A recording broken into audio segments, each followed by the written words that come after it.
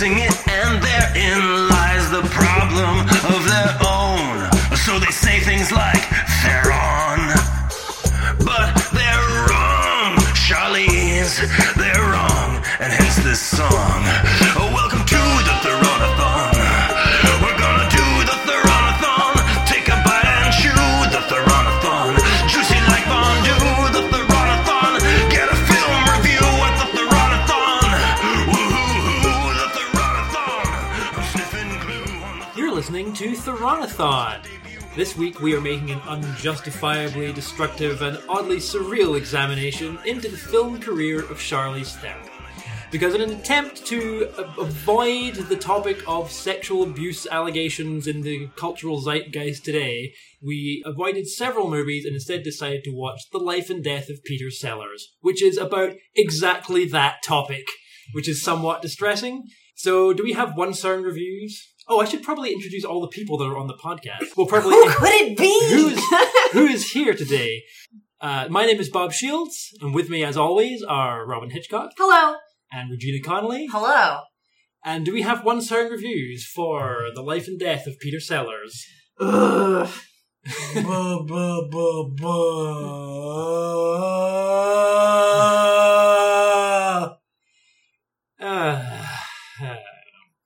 Yeah, guys, wow, this movie. I feel like we clearly stumbled upon the wrong movie to watch, is one thing. In addition to Peter Sellers having been kind of a crapsack human, which I was not really aware of. Nope.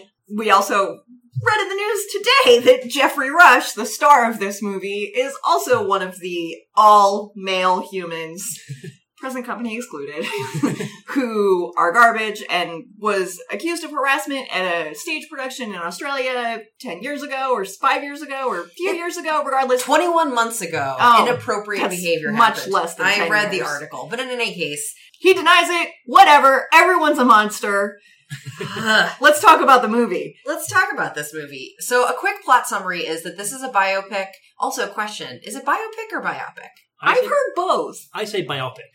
I also say biopic, but I think I used to say biopic. I think I used to say biopic, and then I was like, oh my god, this is like how I thought that epitome was different than the word epitome, and so then I made a hard change, but I don't know. Anyway. Also, it's not biopic, it's HBO. This is an HBO movie. Yes, it is.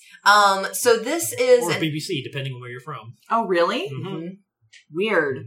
So, and it felt like a BBC production. It did, It yeah. felt so, and look, I say this with huge love in my heart for the BBC. I could talk for hours about what I think about the BBC, but no one's paying for that. No one's paying for this. But in any case, this is a movie about Peter Sellers, and it opens with him, starting to achieve fame in a radio show that he had done, in real life. I think it's called The Goon Squad. The Goon Show. The Goon Show.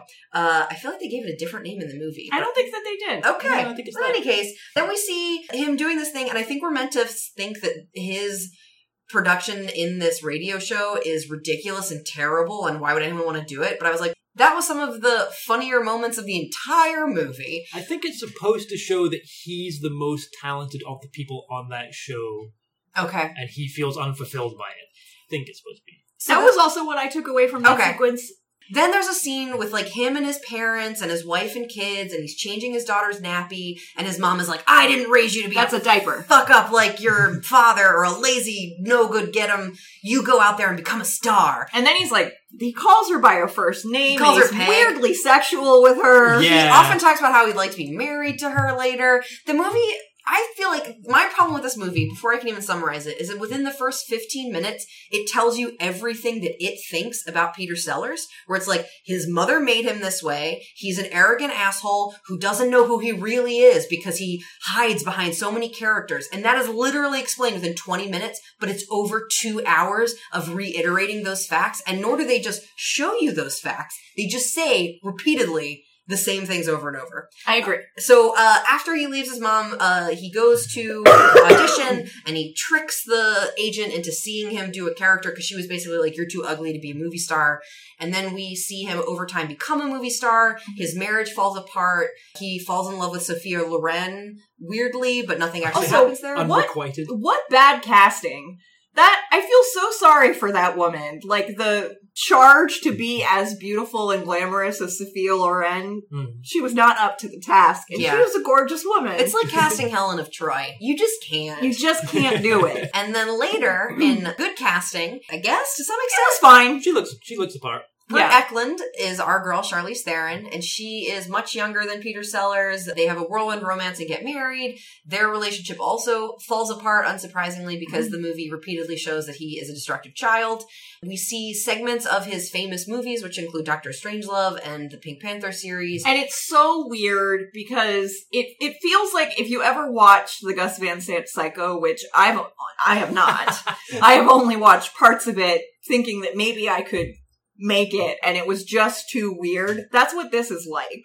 Because there are segments in the movie where it becomes surreal, I think, because it's like, hey, 60s and 70s. Right. It does, like, it technically does a pretty good job of, like, recreating the look of those old movies and, like, old Super 8 footage. There's a part where he's photographing Charlize through a black and white camera, and it does a really good job of, like, imitating that 60s style of fashion photography. Yeah. But the whole thing is just kind of, it's trying to be kind of weirdly surreal. And there's an element to those sections where it's like, Jeffrey Rush then is suddenly playing another character. So the first time this happens is when he and his wife have a big fight. His first wife. Emily Watson. So he has announced to the family that he's in love with Sophia Loren and that he like plans to bone her. And then his first wife, Emily Watson, then has an affair with the decorator. And then we come back to the apartment and the entire thing is trash, like tantrum style. And then rather than just letting us take that in and make a decision about it, she walks in and says, "You're just like a child." And then they have a fight. And she's basically like, "I hate you, I'm leaving you," and she walks out. And then Jeffrey Rush, in her costume and with wig and makeup, in character, as the wife, like, re-edits the scene. Like, we see them, like, walk behind the set. We see some crew members. Yeah. And he basically, like, gives new lines to his wife so that she isn't saying that, which I think is meant to demonstrate how Peter Sellers must have constantly rewritten people's reactions to him so that he was always getting approval. It was like, I think it was meant to underscore this whole thesis statement that, like, he had no actual personality because he was existing in character all the time, and so he had no actual reality because he felt like he could rewrite reality by playing a different character. It didn't work for me. It did not work. The whole conceit there, and it felt very dated. Mm-hmm. That felt, to me, I think it's interesting you're comparing it to, like, 60s stuff, because I think that there's something to that, but I very much felt like, yes, the early aughts, or the mid-aughts, when television started to try harder. Like, it just felt like early peak TV, like, we're doing something different, guys. It also felt to me like a very poor imitation of something like Eternal Sunshine of the Spotless Mind. Which this is a rough contemporary with. I think it's the same year. Yeah. And, like, Being John Malkovich. Right. Yeah, like that kind of, like, surreal, like, interlude of like, this is like a somewhat of a dream sequence, somewhat not, sometimes it's a memory, etc. It also felt... And it's very stylized, like, so it's like, this looks like home video. So, a note is, I tried to find some reviews. This is a TV movie, so there's no Ebert, and I couldn't really find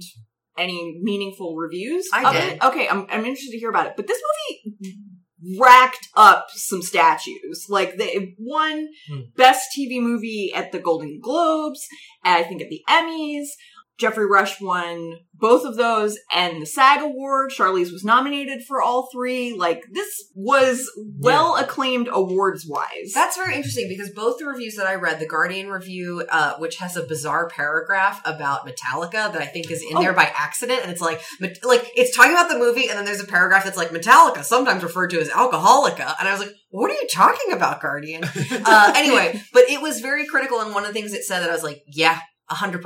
This is a movie about a comedic genius that is at no point funny at all. Like, it just it's so dull, and it lasts for 2 hours. It's dull and miserable. I'll tell you, I did laugh one time. Oh, yeah? at my Charlie Zenith. Oh, well, I can't wait to find out what that is. Okay. But I also have to say, like, no offense to Jeffrey Rush, and this isn't in light of his inappropriate behavior allegations, but I was like, he doesn't have the charisma to make me understand why someone that the movie is portraying so negatively was so beloved and could get away with so much. Like, I'm just like, he just didn't, and none of his performances as Peter Sellers were charming enough to me to be like, to warrant the level of star that he was. So it felt... It just had that weird, like, oh, you're imitating. It just, Yeah. it just felt off. It and felt then small. another thing that Yes. really bothered me about this film is they gave him a fake nose, and Peter Sellers had a pretty distinctive nose. Mm-hmm.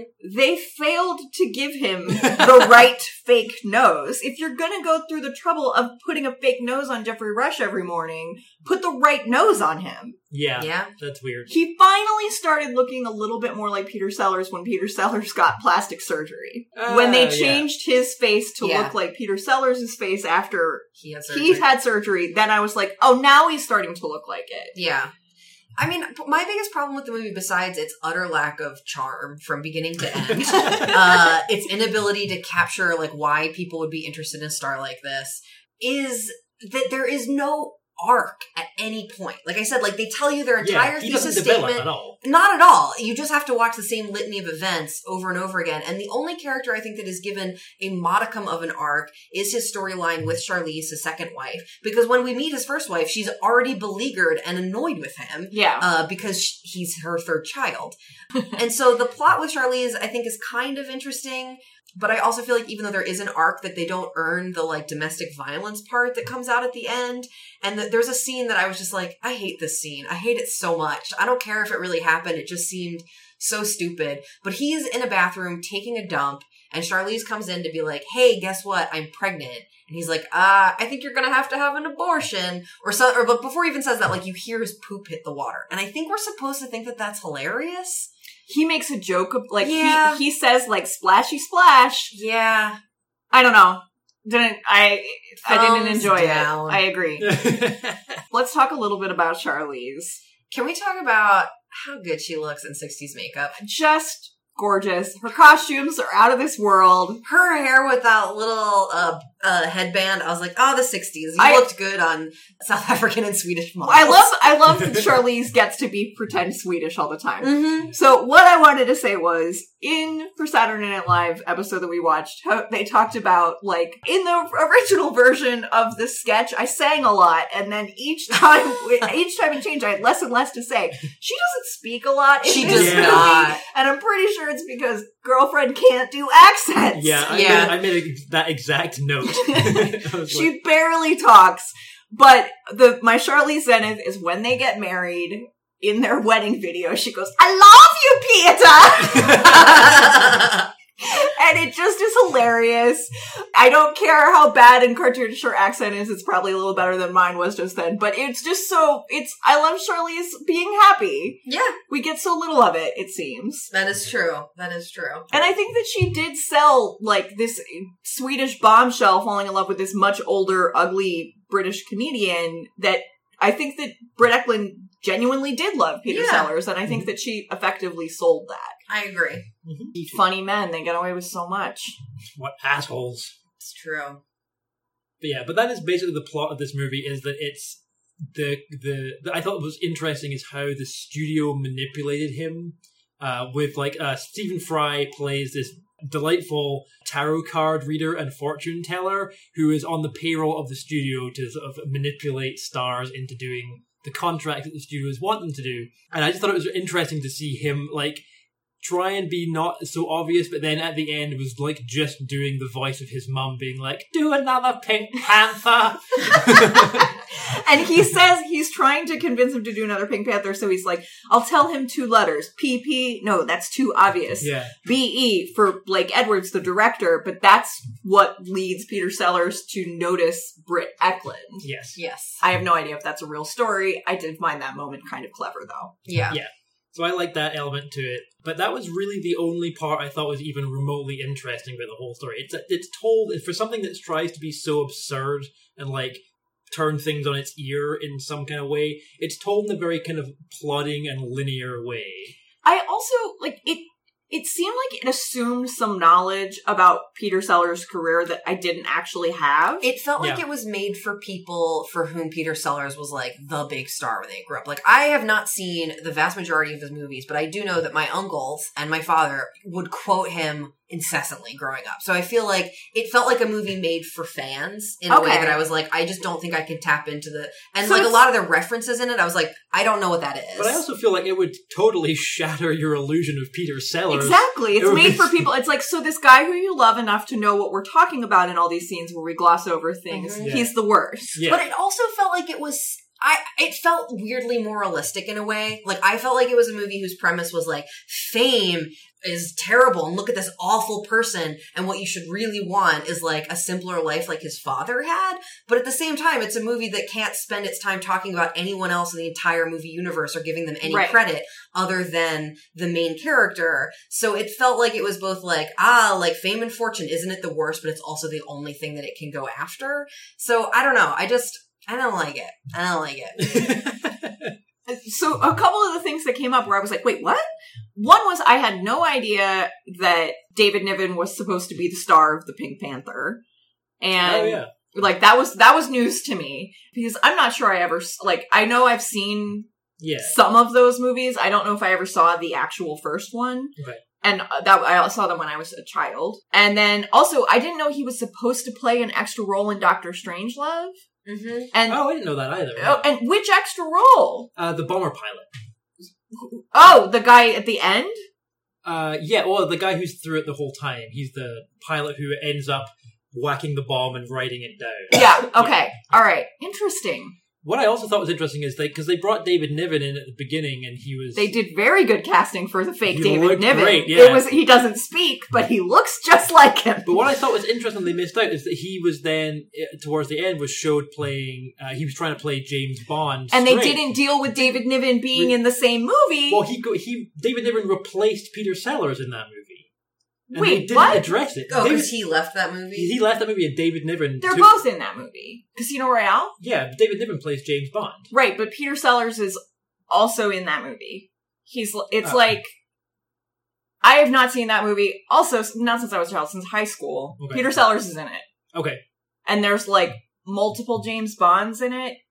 It's I stupid. think that's the thing. Yeah. But that would have been interesting. And also, Right. I can totally see why you thought that was what was going on. Right, yeah. Also, this movie feels like it's covering every fucking detail of his life, like what he had for breakfast for every morning. So why not But- talk about the things we actually care about? But also, like, he was married 4 times, not twice. Who are these other women? Yeah, not in this movie. Yeah, it was, and I thought the ending, I was like, what are you doing? They also made him look like he was like 87 years old. Like, the first like 3/4 of the movie covers a relatively short amount of time, and then in the last like half hour, it felt like he was just rapid aging and they were throwing a And he bunch was in of his stuff 50s when he died. He was like 54. Yeah. I mean, maybe he looked rough by the time he died, but this movie made it look like he lived well, to be 107. part of that might be because I think that they maybe put age makeup on him when he played Chance in Being There.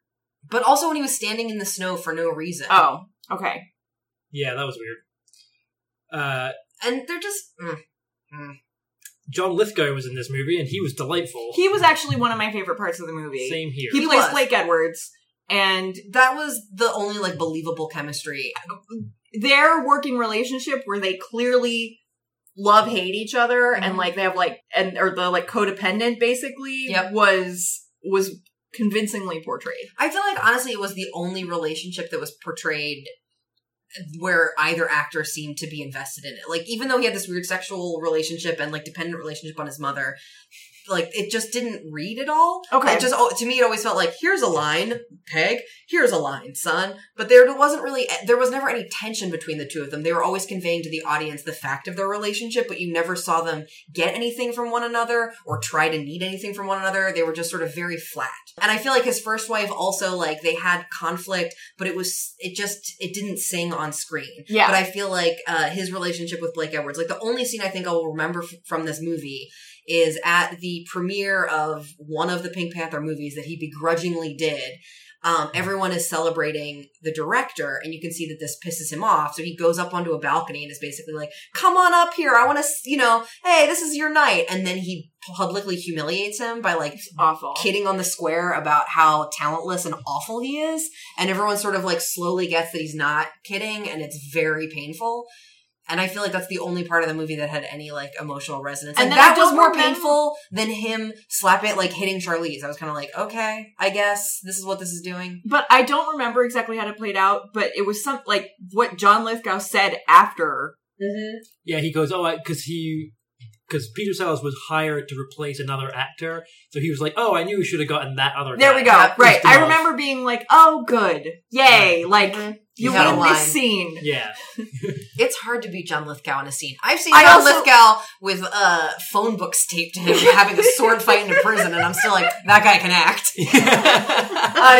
Not personally, he does that in a movie, guys. I don't have like an in with his phone book fighting routine. By the way, when I was watching this with Colin, who knows nothing about 60s cinema, and there's a scene where they're saying, his agent is saying like, oh, they want you to come in and read for this part. It's a small part, and it's in the first Pink Panther. He's like, I won't take Ustinov's cast-offs. And his agent is like, you have to. And then he's like, I won a BAFTA. And then I was like, Peter Ustinov won 2 Oscars! And I like got like super self-righteous about it. And Colin was like, sweetheart, calm down. Calm down. Wait, so you were upset that he thought that his one BAFTA was worth more than someone else's 2 Oscars? Yes. Because rah rah rah America, or because double awards? Both. Okay. Yeah. Just check. Just check. Really, both. I just Yeah. wanted to know. It was hard to follow. I don't think that Peter Ustinov's an American actor. I don't know who he is. Oh. But that really doesn't mean much. I'm gonna look it up now. Who would Keanu play? The Decorator. See, I thought Decorator as well. That was my. I just initial want thought. Emily Watson to have something nice. Yeah, that's Yeah. true. She does deserve Peter a win. Ustinov is English. He is also a knight. Oh wow. Yeah.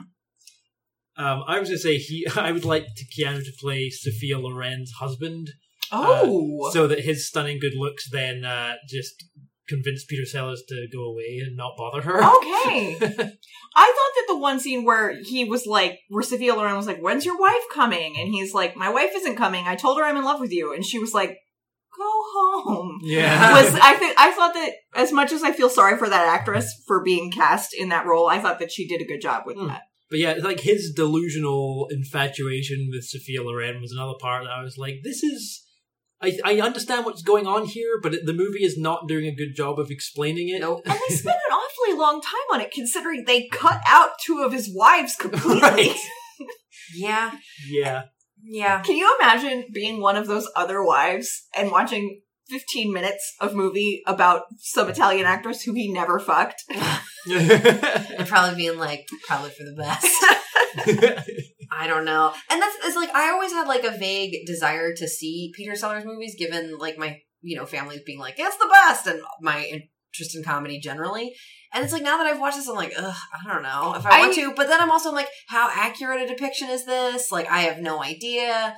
I also, like, I just struggle with movies that sort of like live in this premise that to be a good actor, you have to be a hollow shell of a human being or a terrible asshole all the time. Yeah. Because like I respect it as an art and I care a lot about it, but I'm also like, it's a job and it's work, and I just like, I don't know, not to be puritanical about, but just do the fucking work. Like just show up, do your movie, and then live your life. Like I don't know, the way that's like, oh, he's so tortured for no reason. Yeah. Let's care so much about this for 2 plotting hours. I was just like, I don't know. I mean, when because I saw a trailer of this when it came out, and I was like, oh, that looks good. Because the trailer made it seem like it was going to be like a sort of slightly heartwarming movie about a guy who was very talented and beloved, but was ultimately kind of sad and lonely and didn't really know himself very well. Yeah. And that's what I was looking forward to seeing. I was like, oh, I hope that has like a fulfilling ending and he gets some kind of solace at the end. But then it was him smashing his kids' toys and slapping people around and stuff, and I was like, this is awful. Like, He this is not... breaks his kids' toys and then instead of apologizing, waltzes in with a pony. Like, I feel like it's been a while since I've seen a man-child portrayed with just such abandon. They were like, we're not even pretending that he's not a child. Right. Like, at some point, he actually, like, crawls into the closet and sits on the floor to cry and be comforted by his wife, mother. So I just had a horrible realization. We might see this movie someday about Robin Williams. I don't think so. I hope not. I mean, Like, you think that there will be a movie? Oh, there is a movie like this about Robin Williams. there you go. Starring, what's the guy's name? Oh, I'm going to have to look it up. And it's really good. Is it what? It's a TV movie. It stars... I'm going to fucking look it up. Hold on one Regina's second. making the face that we're all thinking, which is like, this is not possible. Really? Look, I love... But I think that you were talking about, like, this is meant for people who have this built-in relationship with this actor. That's I true. think that the built-in relationship that they're expecting us to have with Peter Sellers is what I do have with Robin Williams. Okay. Yeah, and, like, I think that there is a beloved comedic actor in particular is someone who, like, I think that people... Like, there's a fascination between someone who's, like, so joyful and funny on screen being... so awful, or someone who portrays like dramatic characters. It's kind of like, well, you're used to thinking of them in those terms. But there's a wider gap between perception and reality from the audience. So there is a movie about Robin Williams starring Chris Diamantopoulos called Behind the Camera, The Unauthorized Story of Mork and Mindy. And it's pretty good, but it shows how destructive Robin Williams was during his early career. Took a lot of cocaine. It's pretty grim in places. So the movie that I was describing apparently already exists. And I've already seen it, and I forgot about it.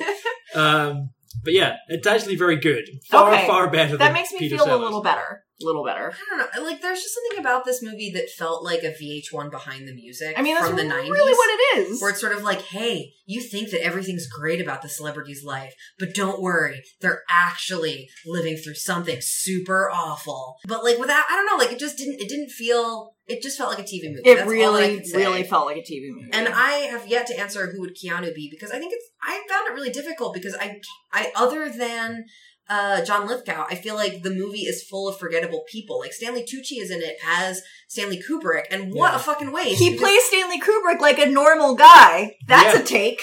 Yeah. He was just sort of like, I felt like he was auditioning and he hadn't gotten into role yet, and they were like, we'll just use this. I think I want to give Stanley Tucci the credit. I really respect him as an actor, and I want to give him the credit that he thought that it would be too trite to play Stanley Kubrick like a kook. But this is a movie that has Jeffrey Rush, like, doing famous impressions of famous bits. You can't then have Stanley Kubrick in there not as an impression of Stanley Kubrick, a caricature person, in my opinion. Yeah. So that was very annoying. It was so weird, because, like, I didn't know he was supposed to be Stanley Kubrick, and because he's offering him a role. He doesn't look like Stanley Kubrick Exactly, at all. also that. Doesn't sound like him. And Doesn't sound like he's from the Bronx. And then he says, like, well, what role would I play? And he says, all of them. And I go, wait a second. Yeah. And I pulled up IMDb. I'm like, dude, what? That was just a normal guy.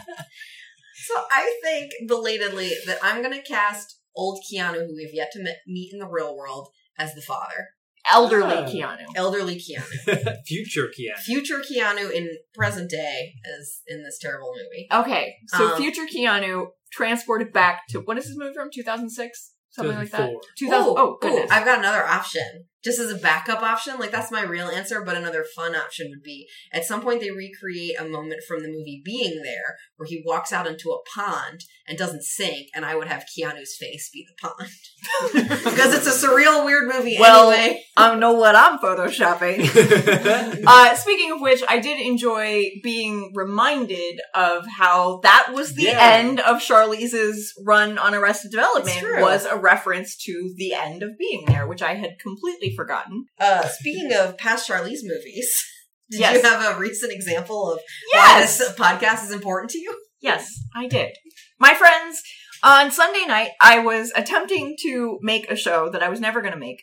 I was running through the airport, sprinting through the airport like people do in the movies. And I sprinted through the cold air across the parking lot to the extended parking. And around 50 yards from my car, I doubled over and I was unable to catch my breath. And I was breathing like this.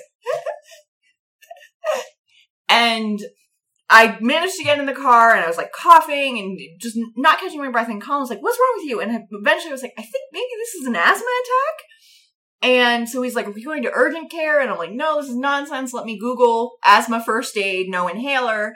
And the first thing that came up was drink some hot coffee, which I should have remembered from trapped. And sure enough, we got me a cup of hot coffee, and it really did help me breathe. That movie is not as ridiculous as it seems. That's right. So I did have to use the internet, but I can now tell you that there is something in Trapped that is not completely nonsensical. So we can add to the advice, shoot Kevin Bacon and drink some coffee. If you're having an asthma attack and don't have an inhaler. And Kevin Bacon is kidnapping your child. Otherwise, leave him alone, guys. Yeah, okay, fair enough. Yeah. Would the life and death of Peter Sellers be improved by a prison riot? So I was thinking, it's not really that kind of movie. No. So I don't think it fits in. However, given the absurdity of some of the scenes, I would have totally loved to have seen a prison pie fight, much like in Dr. Strangelove. Oh, that's a great idea. I would have, it wouldn't necessarily fit, but this movie's shoehorning in a lot of things that don't fit. But if there had been, like, a Johnny Cash style, like, the prison was screening a movie and they were all excited to see it, riot, they were like, get us to the film house to see Dr. Strangelove or whatever. That could have improved it. Those are both great answers. I was just going to say that I would have enjoyed if I had just changed channels in the movie. Oh, yeah. And a prison riot was on the screen completely disconnected. I don't care what scene in the movie I missed. Mm-hmm. If I missed the best scene in the movie, if I missed, I love you, Peter! I would still like the movie more because I watched a prison riot during part of it. Yeah. Yeah. This is not very good. This is a movie, this is rare for me, because it's been a long time since I've watched a movie on television with commercial breaks, but I'm kind of like, I could have gone for some fucking commercial breaks. It was long. A thing I never say. It was so long. Unfortunately, it was only on HBO and the BBC, neither of which have commercials. That's right. No. So what were your Charlize Zeniths? I don't know if... I think probably when she was being photographed in the black and white 60s style. Okay. I think that... Because that's the only part that I really remember that sticks out. Fair enough. Yeah, I mean, and she does a very good, like, sultry, like, 3/4 angle to the camera. And I was like, yep, you look exactly like a model from the 60s. I will say I also struggled to think of something, and I think like when she was like worried when his like heart stopped after they had coke sex that that maybe like that would be a good Charlize Zenith where she's like going between the payphone and the door being like, is he dead? I don't know. But I've seen her cry better. Yes. So that can't be a Zenith. So I think the Zenith might be when he's weirdly proposing to her by having a band in their house, allegedly. And then the camera like cuts to her being like sort of delighted, but I think you will see her be like, is this really what I want to do? Like, maybe I'm reading into it, but I feel like you see her hesitation and ultimate capitulation like, this is really weird. Because I think they had only been dating for a very short time. Right. Like 3 weeks. And he's, 20 years older than her and an ugly British man. He's kind of handsome. Okay. The glasses really do it for him. Mavis has a lot of feelings on this episode. I hope that some of that is getting picked up on Mike because Mavis is being so cute. At some point she was on my lap and I thought maybe I would sound nicer for a few minutes, but... Do you think that if we had been more familiar with Peter Sellers or if this was about Robin Williams that it would have landed differently with us? Honestly, I think I might like it even less. Yeah. Because the awkwardness of I really, really hated the parts when it was like, here he is doing that famous scene from Dr. Strangelove. I hated those Right. moments. It was so awkward. And I've seen Dr. Strangelove a couple times, but it's not like emblazoned on my soul the way that other... Yeah, there's a part where he's on a plane and he's doing Inspector Clouseau to the I hate flight that. attendant, and I'm like, just stop. It's stop. gross. It's horrible. Yeah, It's just stop gross. it. Like, there's just It's something... not funny and charming. There's something about seeing someone else do someone's comedy that person is famous for that just feels antithetical to me anyway. Like, it just feels like someone getting up on stage and like doing an impression of someone else's comedy. Right. So in movies where they have the opportunity of like someone doing an impression of someone, why not just use the actual footage in those moments? Like when we're seeing clips of Dr. Strangelove. I think it's like a Uncanny Valley Yeah, thing. it's for consistency, I think. I don't know. I feel like if you're going to make a movie where you have Jeffrey Rush jumping into his mother's coffin as his mother, that like you can afford That's a good to point. find a different way to do it that could work around. Yeah, that's true. If it were for consistency's reason, he would be playing his mother the whole time. You're right. I still think it would be weird. I think because the convention is too ingrained in me. I think that if this was the first biopic you ever saw and it did it that way, then you would be cool with it, Yeah. right? Yeah. I feel like there are instances where it's needed for the character to do the subject's work. Like, I don't see a lot of singing biopics, but I feel like that makes more sense to me. But when we're talking about like a movie star and there was no reason for us to see him on set. It wasn't like telling a story about filming. It was literally just showing us a clip of a movie with which we're familiar. That seems perfectly framed and suited to just use it or don't include it. Yeah, I still think it would be like every time they showed it, it would be like, this is who this is not. Mm-hmm. You know what I Right. mean? I guess. I'm trying to think of other instances of it. It also might be partially because Jeffrey Rush wants to show off his ability to do accents. I'm sure. I think 100% that Jeffrey Rush was like, oh, cool, I get to Yeah. play these iconic roles, and Yeah. I'm sure that this was a field day for him. It's Yeah. interesting because I don't think I have the same reaction to non-comedic biopics. But I don't know if it's just like people stealing jokes just being a thing where I'm like, just you can't perform that as well as the person who originated it. I don't Yeah. know if that's the sticking point for me. I also never saw Man on the Moon, and I wonder if that was similar to Oh this. my gosh, it's so funny because right after we decided this was going to be our movie, I was at the airport bar eating my salad, and there was something on the TV about Jim Carrey, and they were showing clips from Man on the Moon. There's a new Netflix thing that Jim Carrey Yeah. is doing about Andy Kaufman. So that was on the TV at the airport bar. Yeah. And I believe that Danny DeVito played Danny DeVito in Man on the Moon. Is that correct? Oh. That Would be weird. That That would be weird. That was the thing that I was perceiving from silently watching this Netflix Let's thing. find out. I That- think that that would would make be- sense, though. But it would be time inappropriate. Like he would- Exactly. I'm okay with that. I think that's But kind of charming. It was this, when I saw that and I was like, wait, did Danny DeVito play Danny DeVito? I was like, I am suddenly re-interested in watching Man on the Moon. Yeah. There's another movie that I meant to watch but never got around to watching. Same. Danny DeVito plays George Shapiro. Oh, see, now that's just weird. Then who And- plays Danny DeVito? That's kind of fun, though. Like, I But like then when George they... Shapiro is also in it playing someone else. Okay, well, if they're doing some kind of wacky nesting doll thing, then maybe I can go for that. We'll have to watch it to know. Okay. I'm unlikely to do that. I would like to, because that's another movie that when it came out, I was like, I'd like to see that, but I never got around to see it. I really, really loved Taxi as a Yes. child. So, like, they had early morning reruns of Taxi, and I was obsessed with it. So literally, that's my only touch point for Andy Kaufman. That was part of the reason I didn't watch the movie, is I was like, I don't think I understand this person. Yeah. Oh, I had a question. I have a forum question. Okay. So, my theory of Charlize doing this movie is that she had just won her Oscar, and she's like, all right, cool, I'm EGOTing. Time to get that Emmy. Oh, maybe. So, what would you like to see Charlize do on television? Oh. Like, what's a show that's currently on television that I would want her to guest star on? Sure. Or, like, do I want her to take the Denzel route and, like, direct an episode of Grey's Anatomy? Whatever. Okay. Yeah. She could do something like, if she was on Westworld, she could be like, she's the prototype most perfect host. There you go. Yeah, she actually did produce a Netflix TV show called Girl Boss. Oh, yeah, I knew that. Yeah. Oh, I would put Charlize in Sense8 because that is a TV show full of stupidly attractive people, and it will be fun to watch You her bone do. all the time. Yeah. Great! Have you seen it? I actually have not seen Oh, it. it's so good. It's so good. Anyway, other leading questions we could ask about this movie. Charlize's performance in this movie. We've talked about our zeniths. Anything else? I mean, she was convincing enough. Like you said, like her dialogue is limited down to Very few things. single syllable lines, Yeah. basically. I think they spent Right. more time photographing her than giving her lines. Yeah. Right. And when she was in the movie, that scene was weird. Oh, God. Where, like, their Oh, baby yeah. started crying, and then he was like, you're fired and you can't act! And then her wig was off, and then she was like, meh, the baby's fine, but also 4. That was an old-looking baby.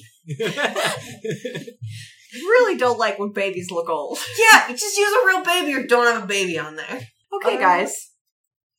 Just ranking. Oh, boy. I'm going to need to pull it up. Oh, yeah. And, like, here's the thing. I did not enjoy this movie at all. I don't think I'm gonna rank it as low as it might sound like I want to. Same here, yeah. Because, like, it's not... It's just joyless. It's not poor... It's not well done. They made mistakes. There are lots of very good elements to it. Like, yeah. Jeffrey Rush, for the most part, does a fine job. He's not as magnetic as he should. His impressions are a little uncanny, but he as good as a Peter Sellers impression from a famous actor is likely to be. He's not funny. He's never funny in a movie about someone who's famously funny. How can you make a movie about a comedian that isn't funny? What's wrong with you?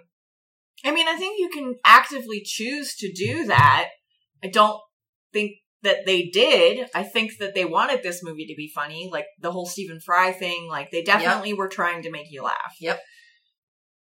But not regularly. Yep. All right, here's my ranking. I was going to put this between Aeon Flux and Trapped, but because Trapped, in a way, saved my life earlier this week, I am going to put this just below Trapped, just above The Huntsman Winter's War.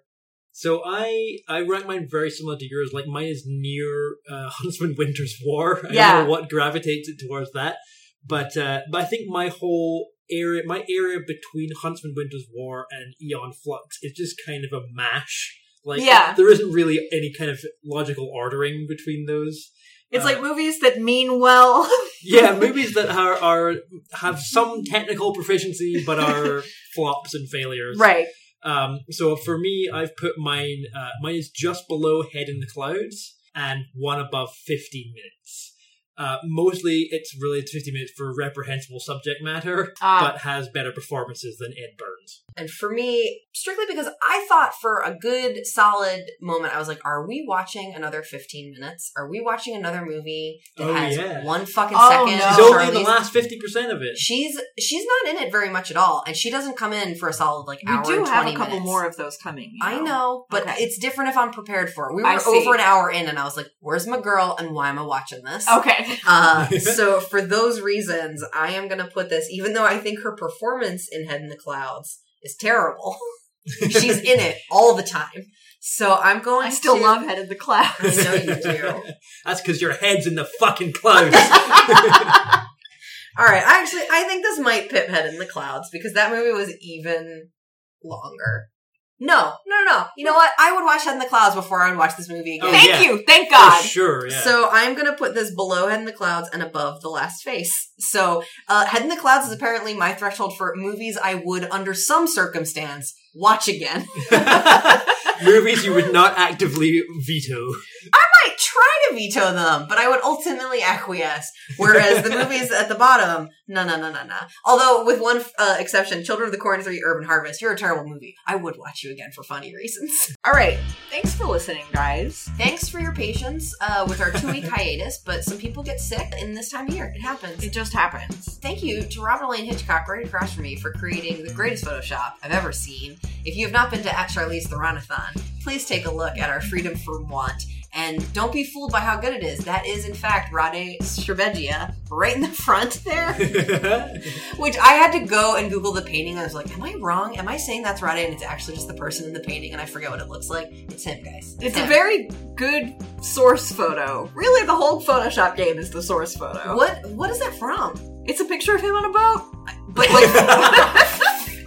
The opposite of turkey dinner with your family. From a movie or from Living Life? I'm pretty sure it's from Living Life. Yeah. Rade, we love you so much. Keep living your life. He's so precious. He's such a sweet little baby. Oh, just friends, countrymen. Rade Sribegia. He's so good. All right, well, we'll see in 2018. Yes. Yeah. In the meantime, we will be back next week unless another one of us gets the plague. The Blake. So in the meantime, thanks for listening. Thanks to Alex Reed for our amazing theme song. It's so good. And most of all, Thank you, Charlize. And now you've heard the Theronathon. Every word of the Theronathon. It just occurred, the Theronathon. I hope your heart was stirred by the Theronathon. And that your kitties purred at the Theronathon. Your curiosity spurred by the Theronathon. You're turning into a nerd for the Theronathon. And if you're flipping the bird at the Theronathon.